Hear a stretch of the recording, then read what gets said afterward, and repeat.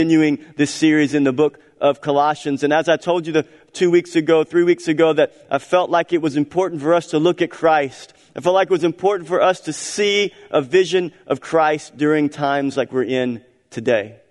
And so I believe that as we're going to go through this text, this is a section of Scripture that fell to this Sunday as we have gone through at the beginning of this book. And I believe that it was providentially set for this moment, for this time, for us to look at the power of who Christ is and what He has done in our life, the core of what Christianity is. This is what we're going to look at here today. We're going to look further at who Jesus is and what He is powerful to do in our life. And so I just want to thank you for being here, and I hope that you've enjoyed your Easter service family packs.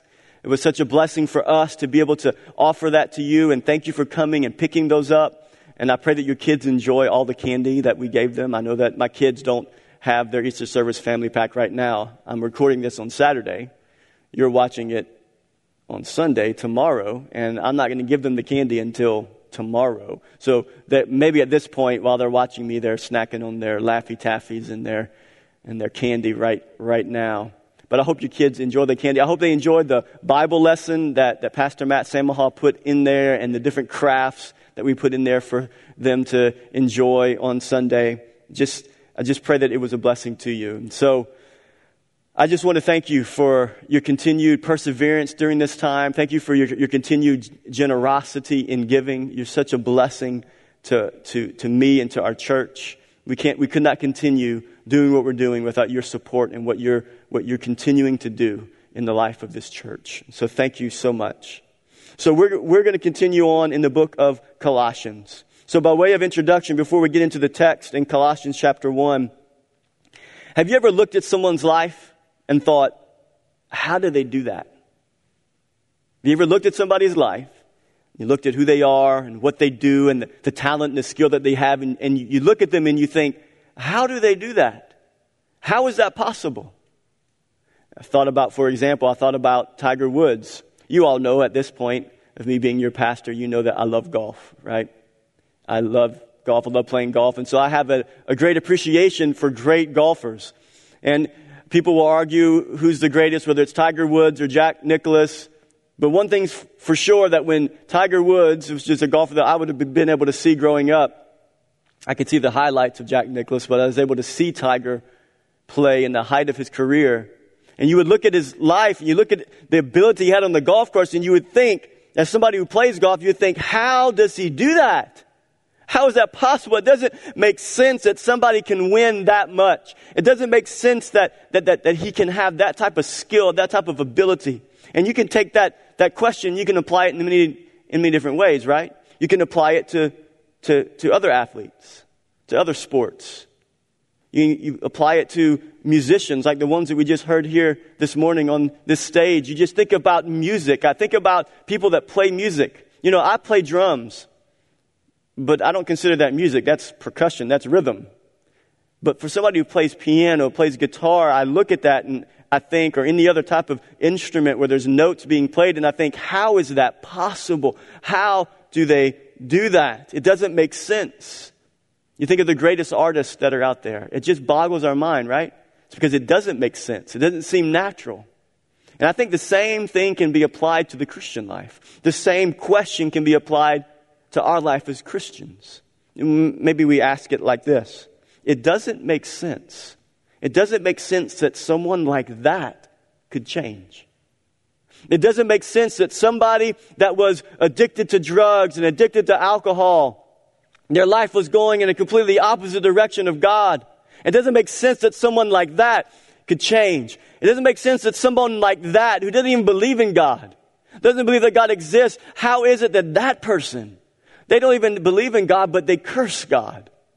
They're angry towards God. How could it be that type of person could change? How is it? It doesn't make sense. It doesn't make sense. Maybe it's like this. It doesn't make sense that you would have peace in the face of that circumstance. When you look at somebody's life and you see what they're going through, but then you look at their life and you see peace. You see a calm. You see a sense of trust of God in the middle of that storm. And we look at it and we think, how is that possible? That they have hope during this time. Or you look at someone's life and you think, How is it that someone like that could achieve success like that?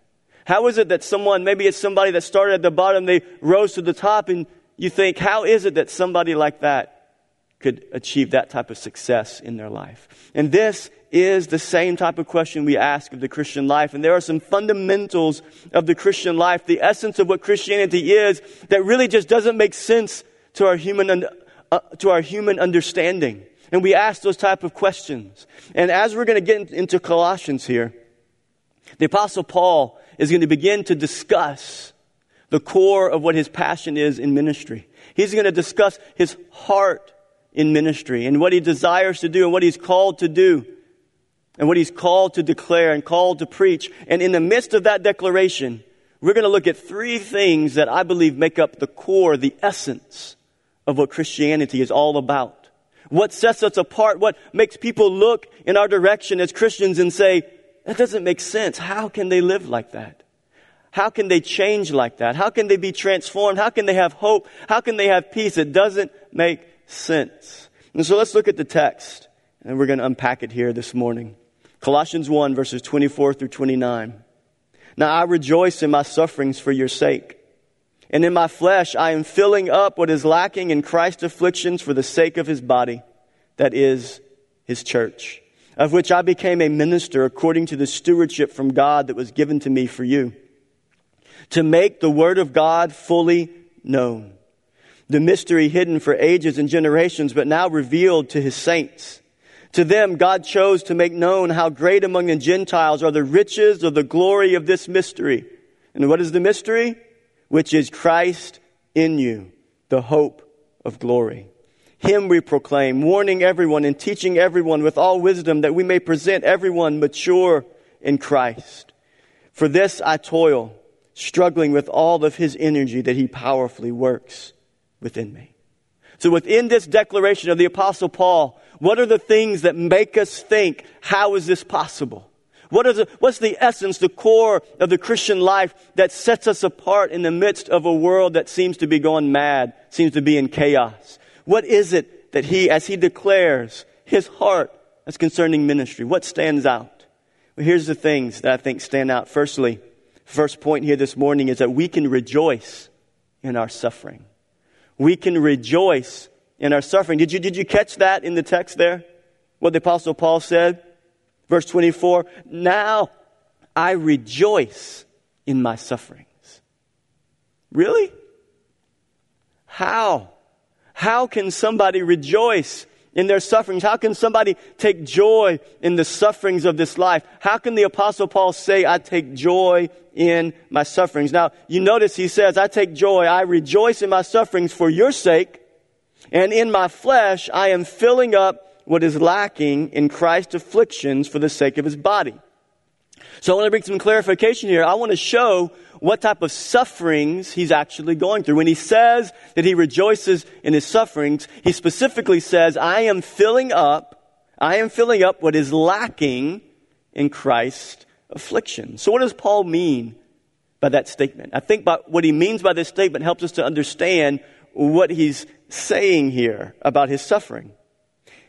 So he's certainly not saying that Jesus' sacrifice on the cross lacked anything. When by him saying that he's filling up what is lacking in Christ's afflictions, he's certainly not saying that the cross and the afflictions of Christ lacked anything. And that by suffering, that Paul's suffering, that he is paying for his own sins. Because that would contradict all of Paul's writings in the New Testament, where he declares that salvation is by grace alone, in faith alone, apart from works. Paul never preached a message about the gospel that it was something that we had to earn by our works, by our sacrifice. It was all through grace and by faith in Christ alone. Here's what he's saying. Here's what it means that he is filling up what is lacking in Christ's afflictions. He is simply saying that he, along with the other apostles and disciples, were receiving the persecution and the affliction that was intended for Jesus. So what's going on here is that Jesus now has been crucified. He was crucified. And now, at this point of Paul's letters, he has been resurrected.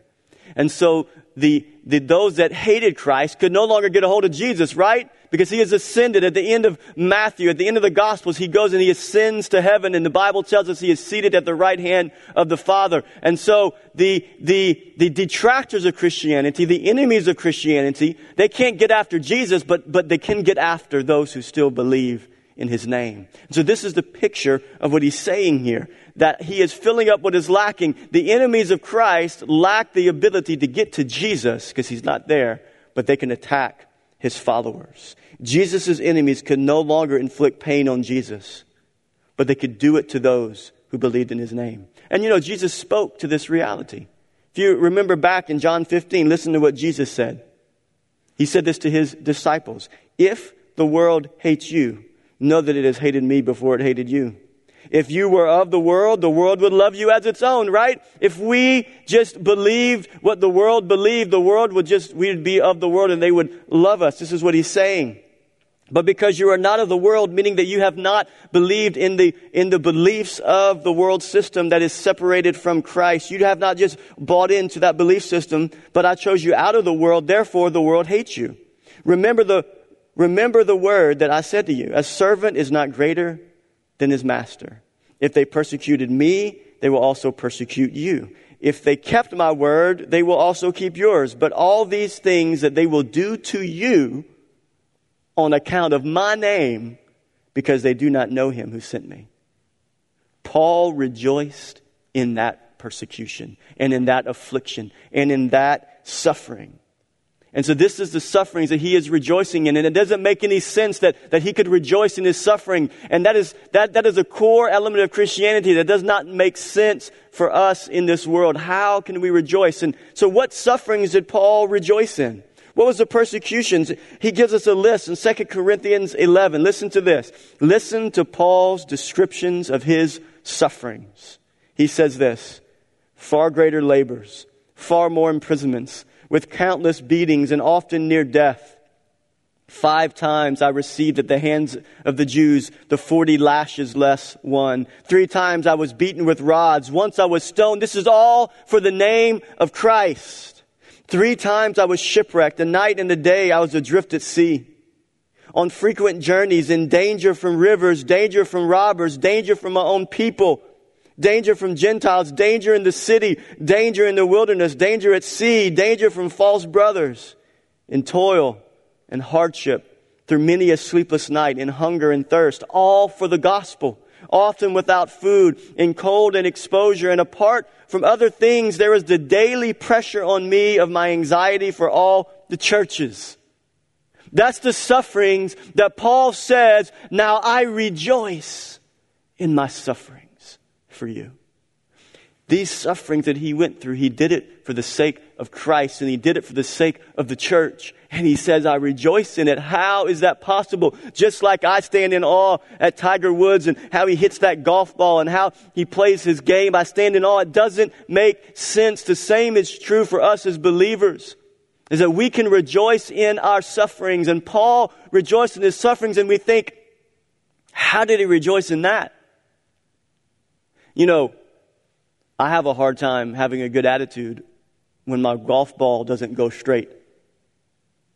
I have a hard time rejoicing when I suffer like that. I can't imagine. That list is just overwhelming. Adrift at sea, lost at sea, shipwrecked, naked and cold and exposed, without food, beaten, stoned for the gospel. For his belief in Jesus Christ. He was filling up what was lacking in the affliction of Christ. Those that hated Christ and hated the message, they put that affliction on to Jesus' followers. And Paul received that affliction. And I think of the times that I suffer and I compare and I think, how could Paul rejoice in that suffering? How could he do it? Listen to what he said in 2 Corinthians 7:4. I am acting with great boldness towards you. I have great pride in you. I am filled with comfort. Listen to this. In all our affliction, I am overflowing with joy. Wow. In all our affliction, I am overflowing with joy. You know what it makes me think? When I think about that? compare my life to the Apostle Paul, makes me want to ask a question. What did Paul know that I don't know? Or better stated, what did Paul know that I forget? Because I think we know what Paul knows, because we have read what Paul has written. We know the truth of Scripture when it comes to suffering, but I think the reason we don't take joy and we don't see the bigger picture in suffering is because we forget what Paul knows. The reason that Paul can boldly declare that in all of our affliction, I am overflowing with joy. He can have joy in the middle of affliction is because he knows something. And that truth is pressed on his heart. What does he know? He knows what the Apostle James said. James 1:2-4. Count it all joy, my brothers, when you meet trials of various kinds. Trials of various kinds. Coronavirus. A tanked economy. How am I going to pay my bills? A troubled marriage. Kids that are going astray. Kids that are getting into things that I have no control over. Cancer diagnosis. Various trials. You fill in the blanks. Count it all joy, my brothers. That doesn't make sense. How is that? Count it all joy? When you meet trials of various kinds, here's what Paul knew. And here's what we need to be reminded of. For you know. Do you know that the testing of your faith produces steadfastness? What's happening when we suffer? What do we need to be reminded of when we go through various trials? We need to be reminded that God has not distanced himself from us. We need to be reminded that this testing, when we go through trials, when we go through suffering, and we go through pain, it is a testing of our faith. Do we really believe in Christ?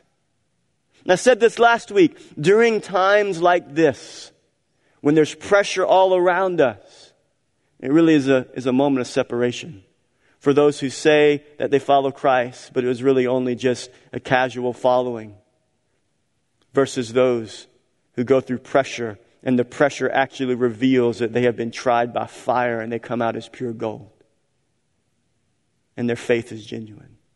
This is what happens when we suffer. This is what happens when pressure comes. This is why James could say, the Apostle Paul could say, that we count it all joy when we meet various trials of various kinds. Why? Because we know that the trials are doing something in us. It's producing something in us, the testing of your faith. And let steadfastness have its full effect, that you may be perfect and complete, lacking in nothing. The testing of your faith, my brothers and sisters, you listen to me right now in your living room. The testing of your faith right now is producing something in you. The testing of your faith right now is producing something in you. This reality is something that is at the core of our Christian life. This truth that in the middle of suffering, that our suffering is not meaningless. It's not meaningless. It has no purpose. It is not true. That is not a biblical picture that you see in the life of the early church, the life of the apostles. It's not a picture you see throughout the Old Testament. Suffering that God allows in our life is not meaningless. God is working in us through the suffering. Through the things that we don't want to go through. He's working in us. He's proving our faith. He's testing our faith. He's refining us. He's looking in our heart. He's testing us. Do you remember Joseph? The story of Joseph real quickly. Joseph in Genesis, sold into slavery. His brothers, his murderous brothers, jealous brothers, they hated him because their father loved Joseph more than he loved them.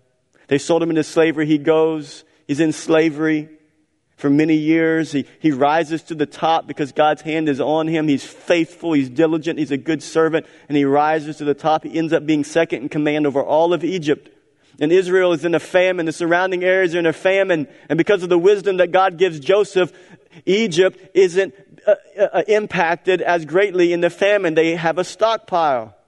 So the nations all around have to come to Egypt for food. And so his brothers come for food. In Genesis 45, you can go and read it later. It says this, that Joseph looks at his lying, murdering brothers, murderous hearts. He looks at those brothers and he says this, don't be mad at yourselves. Don't be mad at yourselves that you sold me into slavery. He looks at him and says, you did it. It was you that did it. It was you that caused me to suffer. It was you that caused me to suffer all of these years. You did it. You sold me into slavery. Don't be mad that you did it. But what was the revelation that Joseph said right after? For it was not you who did it, but God. Don't be mad at yourselves that you did it. He acknowledges that they're culpable, but he says there's someone greater at work. This is the picture that we have to have in suffering. That God is at work in the middle of it. It wasn't those brothers that did it. God was over it all. And what did he say was the reason why? Genesis 50, verse 20. As for you, speaking to his brothers, you meant evil against me. But God meant it for good. You meant it for evil, to destroy my life, but God meant it for good. Why? To bring it about that many people should be kept alive as they are today. Our suffering is not meaningless. Our suffering in this life is working in us to produce steadfastness. And when steadfastness has its full effect, we can stand as beacons of light, testifying to the power of the gospel. And the world can look at us in the middle of the coronavirus, in the middle of COVID-19, and they can say, how is it that they still meet? How is it that they still have peace and joy and hope for the future? How is it that they are in this trial, but they have something that we lack? How is it that they can feel that they can continue to move forward? It's because of Christ. I don't know if you've heard of a woman named Joni Eareckson Tada. You can look her up on the internet. I strongly encourage you to. It's a woman who has suffered greatly in her life. Over 52 years ago, she got in an accident at 17 years old. She was an athlete.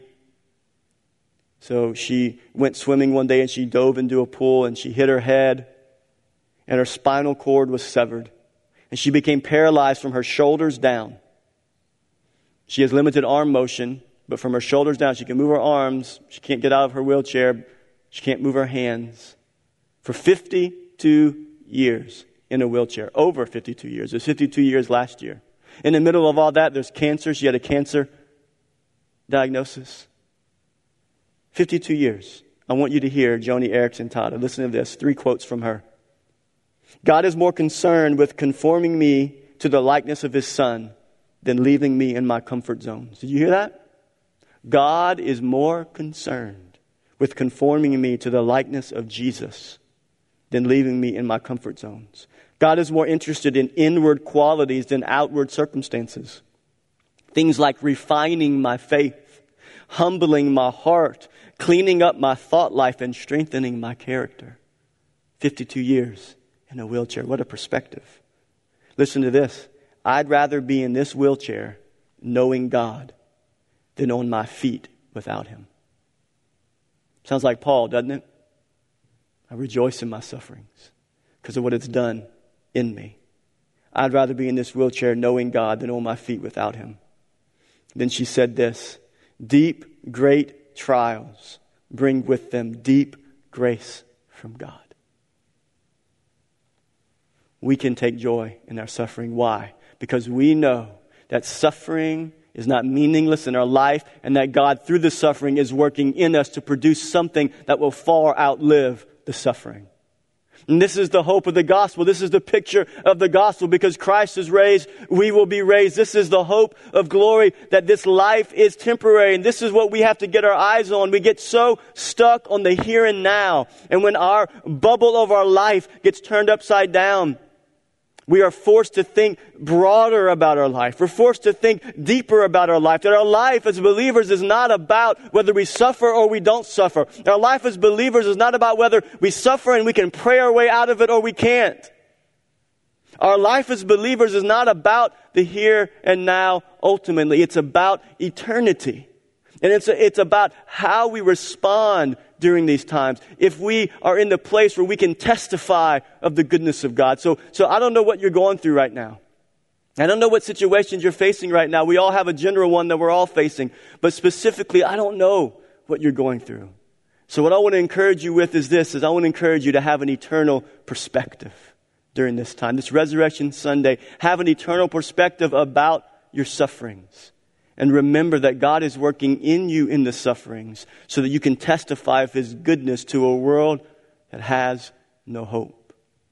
This is the beauty of Christianity, that we can take joy. We can rejoice in our suffering. Listen to the song called New Wine by Hillsong. Listen to these words. In the crushing, in the pressing, you are making new wine. In the soil, I now surrender. You are breaking new ground. So I yield to you and to your careful hand. When I trust you, I don't need to understand. Make me your vessel. Make me an offering. Make me whatever you want me to be. I came here with nothing, but all you have given me. Jesus, bring new wine out of me. What does that mean? How do you make wine?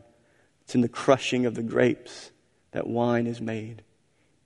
And if there's anything good going to come out of our lives, the Lord will crush us to work in us, to produce something that points to Him instead of us. Lord, whatever it takes, I don't need to understand. I don't need to have all the answers, because I know that you are at work in my life. Secondly, as we go back to the text here, here's the second thing that we see that is beautiful and glorious about our faith in Christ. Not only can we rejoice in our suffering, but secondly, we are partakers in a glorious transformation. We take joy in suffering because we know that even in the midst of suffering, Christ is working in us to produce steadfastness in us, increasing our hope and our trust in Him. But also the core of the gospel is that we are transformed. Let's look back at the text. Paul says he became a minister according to the stewardship from God that was given to him from God to make the word of God fully known. Now listen, he says that there's been a mystery that was hidden for ages and generations, but now revealed to His saints. To them, God chose to make known how great among the Gentiles are the riches of the glory of this mystery. So what is this mystery that was hidden for ages and generations before Christ? What was this mystery that was hidden? He tells us what the mystery is, which is Christ in you, the hope of glory. Him we proclaim, warning everyone, teaching everyone, to present everyone mature in Christ. So Paul says that this mystery that he is now able to preach is that Christ comes to live on the inside of you by faith. He comes and lives on the inside of you. It's not external religion, because here's the difference. Here's the difference between Christianity and every other world religion. Every other world religion is based upon external observance to some code of law. I have to observe and do and obey to be right with God. Christianity is not about external observances of laws and commandments. Christianity is Christ in you. It's Christ in you. The prophets in the Old Testament spoke of this new covenant picture, this inward transformation. We can have an inward transformation. Look at the prophet Ezekiel 36. For I will take you out of the nations. I will gather you from all the countries and bring you back into your own land. I will sprinkle you with clean water, and you will be clean. I will cleanse you from all your impurities and all of your idols. I will give you a what? A new heart. And I will put a new spirit where? Within you. I will remove from you your heart of stone and give you a heart of flesh. I will put my spirit in you and move you. What does it mean to move you? It's this inward motivation. I will motivate you to follow all of my decrees and be careful to keep all my laws. Then you will live in the land I gave your ancestors, and you will be my God, and I will be your God, and you will be my people. What's the prophet Ezekiel saying? That the new covenant, he was looking ahead to Christ, looking ahead to the new covenant. The old covenant was about the external regulations to restrain the flesh.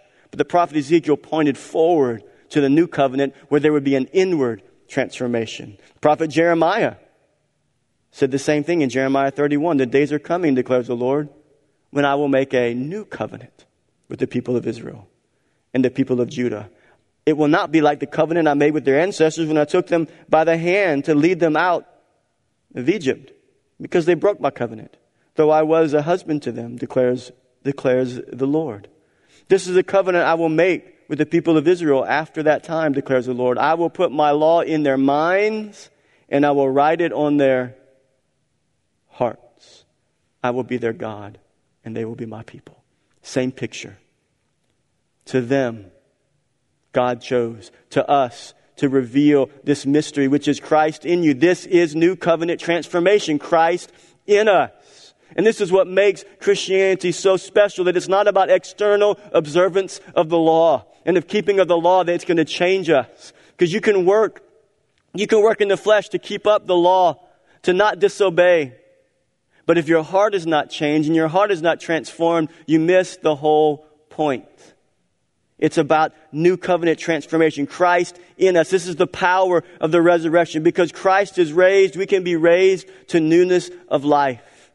The glorious mystery of Christ in us, of our transformation, is at the core of who we are as believers. You remember in John chapter 3, Jesus goes or I should say it like this, Nicodemus, a Pharisee, goes and finds Jesus at night.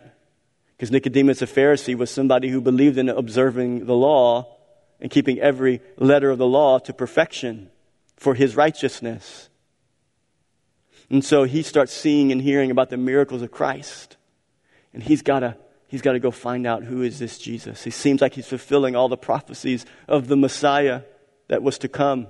And he goes and he finds Jesus, and he basically says, how can I inherit eternal life? And Jesus looks at Nicodemus, a Pharisee, a man that is the epitome of following the law, and says, Nicodemus, you must be born again. You must have an inward transformation. You must have a new heart. And Nicodemus says the obvious question. He looks at Jesus and says, how can that be so, teacher? How can I, who am old, be born again? Do I have to enter into my mother's womb again? And Jesus says, as a way to explain it to Nicodemus, he says, look at the wind. Look at the way it blows. You don't know where it's going. You don't know where it's coming from. So it is. When you look at the wind, that's what salvation is like. It is an inward transformation. It is supernatural. It's a supernatural work. It's not a natural work of transformation. It is a supernatural inward work of transformation. And this is the new covenant.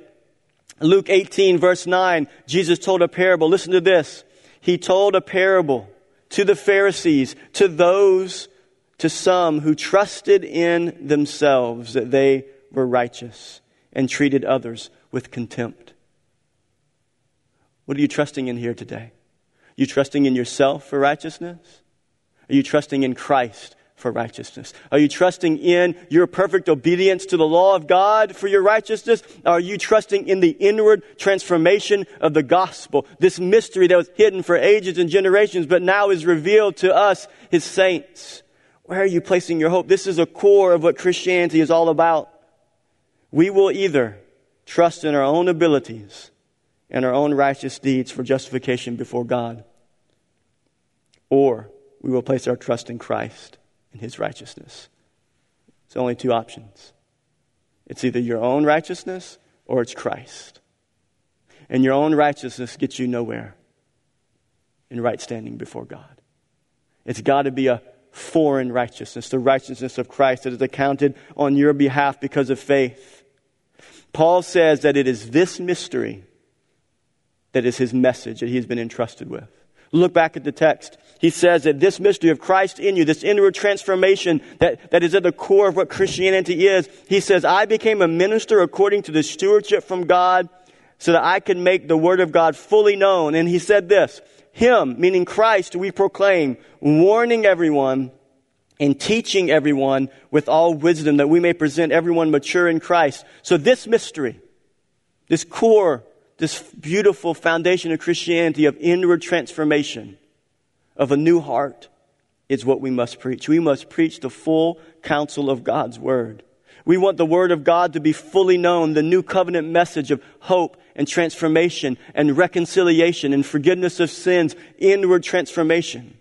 But he says something specifically here. He says, warning everyone and teaching everyone. So here's the message. We must warn those who reject Christ, and we must teach those who believe. We must warn those who reject Christ, and we must teach those who believe. Why? To present everyone mature in Christ. It reminds me of 2 Corinthians chapter 5, this warning part of our calling. Listen to 2 Corinthians 5, verse 20. It says, therefore we are ambassadors for Christ, God making his appeal through us. We implore you on behalf of Christ, be reconciled to God. So this is what we're called to do. We're called to implore, to warn. What does it mean to implore? It means to beg someone earnestly or desperately. So here's what I want to do here this morning. I want to beg you this morning. I want to earnestly plead with you. If you are not in relationship with Christ and you have not allowed Christ to come and take up residence in your heart through the Holy Spirit, I implore you, I beg you on behalf of Christ, be reconciled to God. The truth is that one day we're all going to die. One day we're going to stand before God, and we will have to give an account for the way in which we lived our life.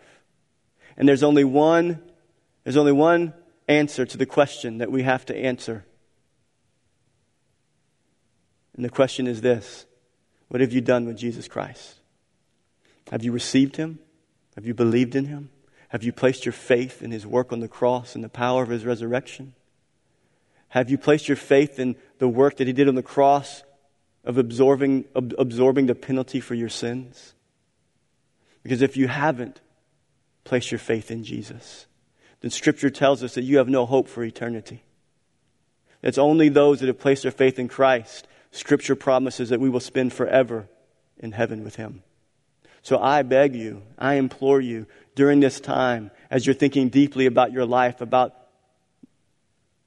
the brevity of your life and the reality of life and death, I implore you, on behalf of Christ, be reconciled to God. The hope and the message of the resurrection is that you can be raised and that you can spend eternity in heaven with Christ if you will simply acknowledge Jesus as Savior. If you will repent of your sins and turn from your ways and come to Christ and surrender all that you have, you can be forgiven. We implore you, we beg you, earnestly, desperately, turn to Christ. Look at verse 21 of 2 Corinthians. For our sake, he made him to be sin, who knew no sin, so that in him we might become the righteousness of God. That's the gospel. That in Christ we might become the righteousness of God. That divine mystery, that the righteousness of God can come and live on the inside of us. And so that now we're not trying to outwardly try to become righteous. We are inwardly righteous. And out of that inward transformation, now our life looks different on the outside.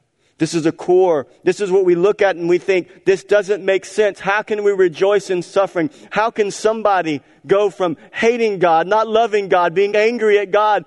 How can they go from that to loving God, serving God, submitting to Christ? How is that possible? It's because of an inward transformation. It's because the Holy Spirit comes and dwells on the inside of their heart by faith.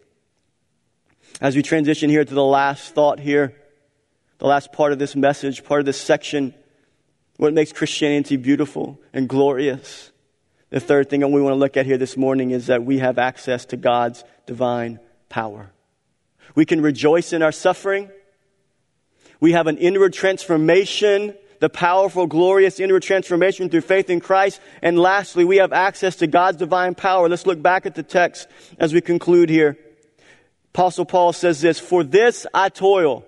He says this message, this glorious mystery that I've been called to proclaim, this life of serving the Lord, he says, for this I toil, struggling with all his energy that he powerfully works within me. Did you catch that? Did you see the contrast there? Paul says, I toil. You know what that means to toil? It literally means to the point of exhaustion. He says that he toils to the point of exhaustion. And then he says, I strive. He says, for this I toil to the point of exhaustion. He says struggling, which is another word for striving with all of his energy. So he's toiling, he's laboring to the point of exhaustion, and he's striving like an athlete. Picture an athlete that is running in a marathon, and he's striving, he's stretching to the finish line. Paul says, I toil, I struggle, and I strive, I push. But look at the contrast. with all His energy that He powerfully works within us. This labor, this struggling, this striving is done with all of God's energy that powerfully works within Him. This is the mystery of the Christian faith. This is the mystery. This is that God is at the center of everything in our Christian walk. It's His power. It's His power. Persevering in suffering. When we take joy in our suffering, how do we persevere in suffering? It's God. It's His strength. It's His power. Being patient in trials. It's His strength. It's His power. It's His energy at work within us. Living in ways that please God. How do we do that? It's His energy that is at work in us through the power of the resurrection, through the power of the Spirit on the inside of us. Without the Holy Spirit's power alive in us, we would lack the strength to overcome. Without the power of Christ's Spirit on the inside of us, we would lack the power to overcome. Galatians 2:20, I have been crucified with Christ, Paul says. It is no longer I who live, but what? But Christ lives in me. In this life I now live in the flesh, I live by faith in the Son of God, who loves me and gave Himself for me. No longer I, but Christ. This is the paradox of the Christian life. It's not I, but it's Christ. You understand me here this morning? It's not me, but it's Christ. In and of ourselves, we are weak. We don't have enough. In and of ourselves, we don't have enough strength. We don't have enough courage, enough faith, enough ability. It's not Christ. This is the beauty of Christianity. We can rejoice in our sufferings. We are inwardly transformed. And all of it is because of Christ. All of it is because of Christ. Anything good that comes from us, it's because of Christ. You would be foolish here today to boast in anything. It would be foolish to boast in ourselves. How weak we are. How frail we are. Do you know that about yourself? We're so weak. We're so frail without Christ. We have no hope without Christ. We are never stronger. Hear me. We are never stronger than when we come to understand how weak we are. We are never stronger than when we come to understand how weak we are. The world wants strength. The world wants power. The world wants control.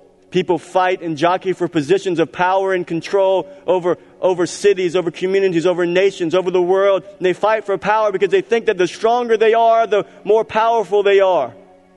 But that's the paradox of the Christian life. This is the beauty of the resurrection, that in our weakness we are made strong. Listen to what the Apostle Paul says. He prayed. He had a thorn in his flesh. Then he prayed 3 times. He said, Lord, take the thorn from me. Take this weakness from me. Take this pain from me. 3 times, 2 Corinthians 12, I pleaded with the Lord about this. Lord, take it from me. But he said to me, the Lord said to Paul, my grace is sufficient for you, for my power is made perfect in weakness. Oh, let that rest on your heart here today, this Resurrection Sunday. Let it rest on your heart here today, that the power of Christ is made perfect in weakness. When we're not trusting in ourselves, when we're in the middle of trials and suffering and pain, that inward witness of the Holy Spirit reminds us that we're in a good place. Because we can't lean on ourselves. We have to lean on Him. We have to trust in Him. My grace is sufficient for you, for my power is made perfect in weakness. Therefore Paul says, therefore I will boast. Not only will he rejoice in his sufferings and his weaknesses, but I will boast all the more gladly of my weaknesses. Why? So that the power of Christ may rest upon me. We are never stronger than when we come to know how weak we are. People who think they can figure it all out and get out of the negative circumstances and wiggle their way out and faith their way out of it, do it on their own, they're actually weak. We are never stronger when we are at the place when we realize that we can't fix it all the time, any of the time. We have to come humbly before the Lord and say, I'm not enough. I don't have the strength during this time to make it. I don't have the strength during this time to persevere. God, I need you. I come before you humbly. And this is what I want us to understand as individuals and as a church. We must see Christ for who he is. That he is our strength. He is our comfort. He is our hope. For the sake of Christ, then, I am content with weakness, insults, hardships, persecutions, and calamities. We don't get that. We don't understand the heart of it. I pray that we will understand it. Content with weakness, insults. Why?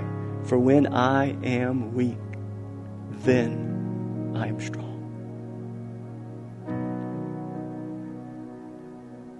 When I am weak, then I am strong.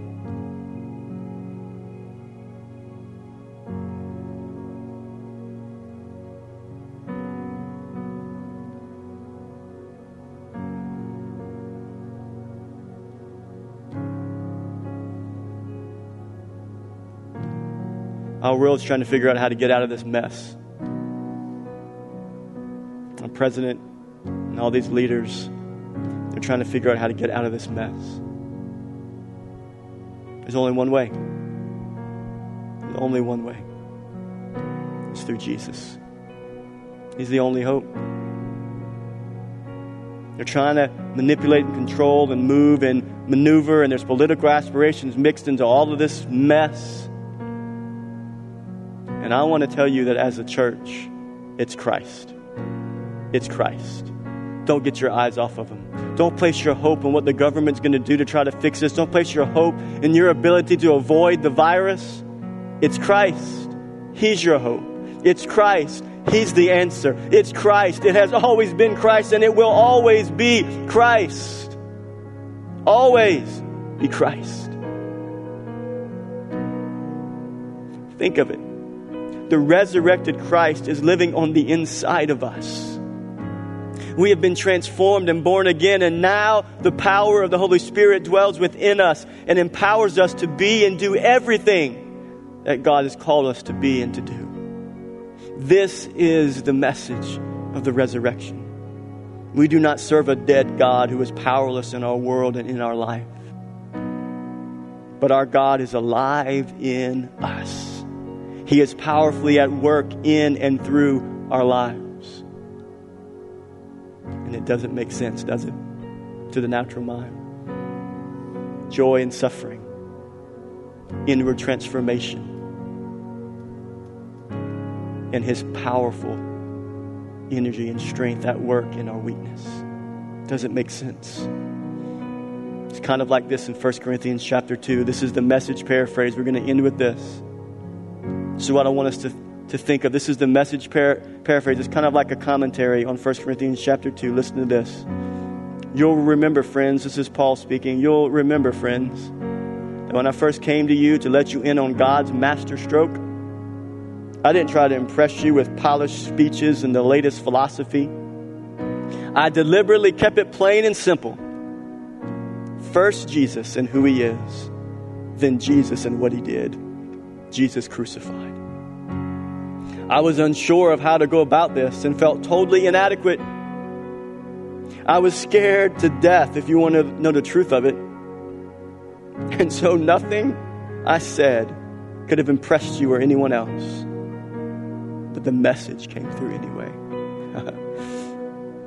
God's Spirit and God's power did it. Which made it clear that your life of faith is a response to God's power.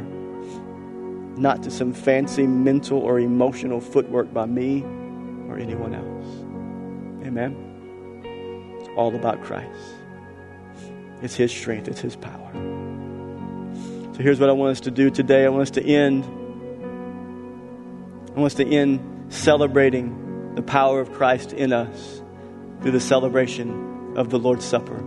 So if you're at your home here this morning and you're watching me and you got your supplies from us or you have some other supplies to celebrate the Lord's Supper with us, this is what it's about. This is the picture of communion. It's Christ in us. It's His power in us. It's what the work of the cross represents. And so this is what we do here. We remember what He's done. That He provided a way. He provided a way for us in the middle of our sufferings and our trials to look at His suffering and His trials, to place our faith in that so that we can take joy in our trials. So that we can, by faith in what He's done on the cross for us, have an inward transformation and be born again. And that also in the middle of our life, that we can be led by His power and His strength in whatever circumstance that we face. This is what this represents.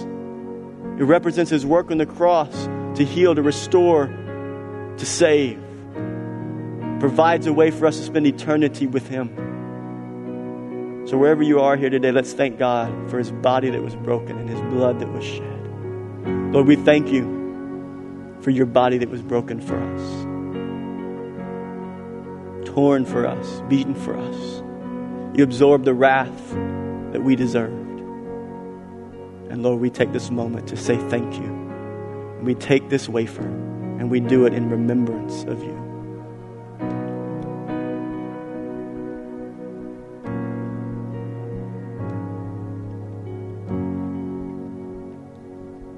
And Lord, we thank You for Your blood, for Your death. What this juice represents is Your death, that You died for us. Your blood was spilled for us so that we can be forgiven. And we thank You for what You've done, what You've provided, and we take this juice and we do it in remembrance of You here today.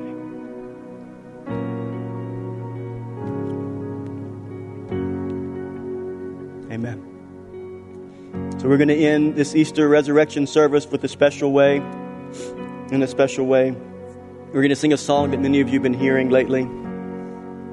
It's based upon Numbers chapter 6, Aaron's blessing. It's based on this, Numbers 6, verses 22 through 26. Listen to this. The Lord spoke to Moses, saying, "Speak to Aaron and his sons, saying, Thus you shall bless the people of Israel, and you shall say to them, The Lord bless you and keep you. The Lord make His face to shine upon you and be gracious to you.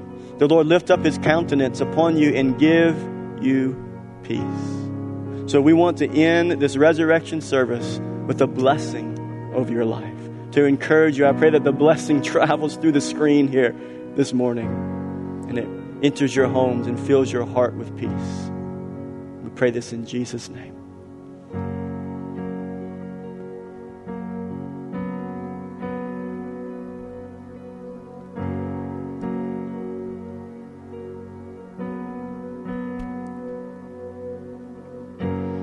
Lord bless you and keep you. Make His face shine upon you. Be gracious to you. The Lord turn His face toward you and give you peace.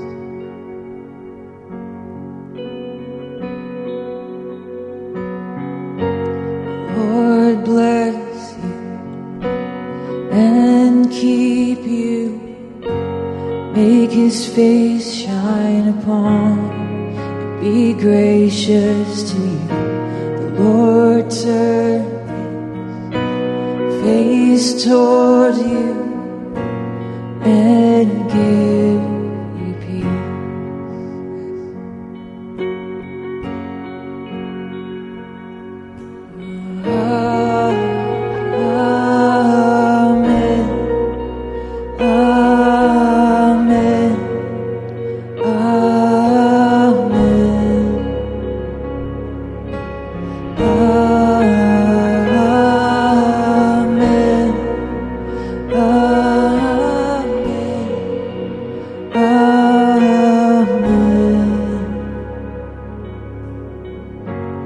Lord bless you and keep you.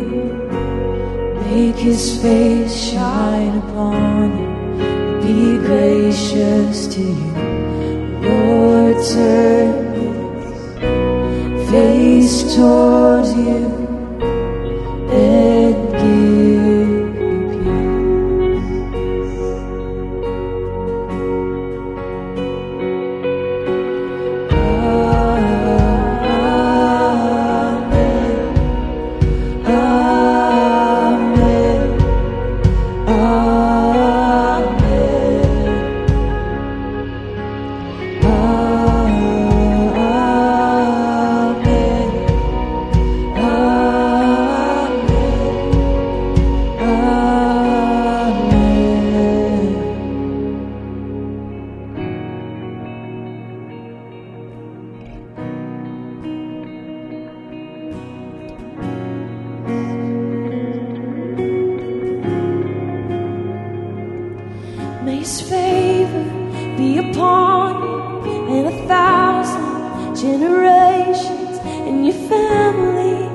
your children and their children and their children. May His favor be upon you and 1,000 generations, and your family and your children and their children and their children. May His favor be upon you and 1,000 generations, and your family and your children